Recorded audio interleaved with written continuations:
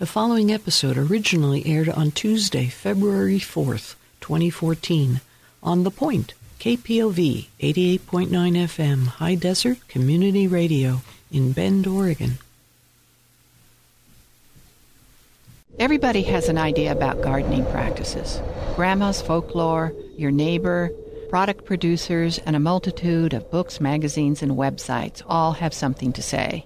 When using advice from various sources, it's a good idea to ask, is that really true?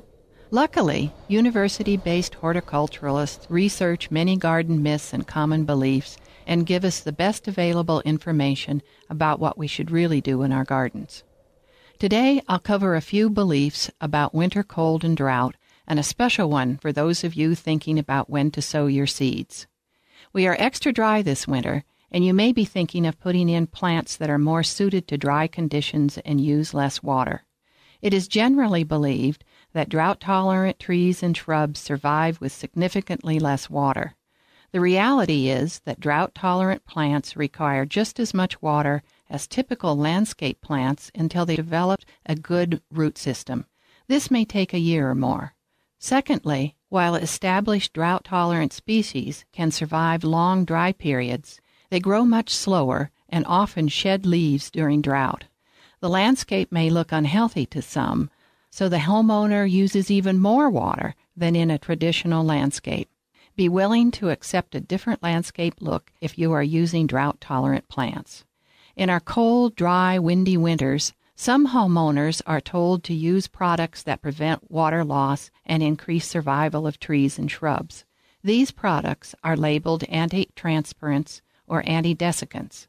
They are spray mixtures of latex, wax, or acrylic that form a film over the tiny pores on the leaf surface. Anti-transpirants are also promoted as effective disease controllers and aids to plant growth. So what do the researchers tell us? There are many studies testing the claimed benefits of anti-transpirants. Overall, the results are mixed. Some worked, some didn't. However, plant drying due to cold was not prevented by spraying on an anti-transpirant. So it's a waste of money to use this type of product to reduce plant water loss. A better strategy is to make sure you select a plant that can naturally tolerate your conditions, provide the right amount of water all winter, and mulch to help retain moisture. Now for a little folklore on when to sow seeds. Farmers used to say that it's okay to plant when you can sit comfortably on the ground with a bare bottom. If the soil was warm enough for your bare skin, it was warm enough for the seeds to grow.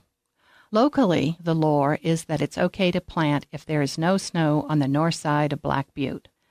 How do these recommendations test out?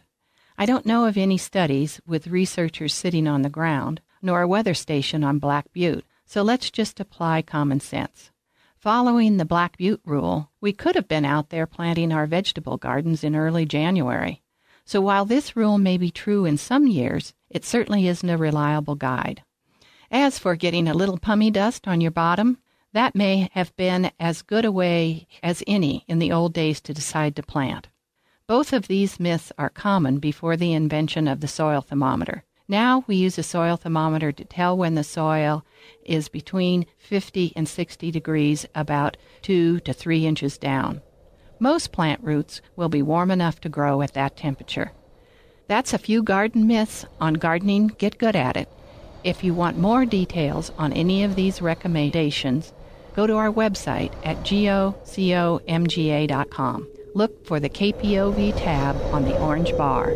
Listen for us next week.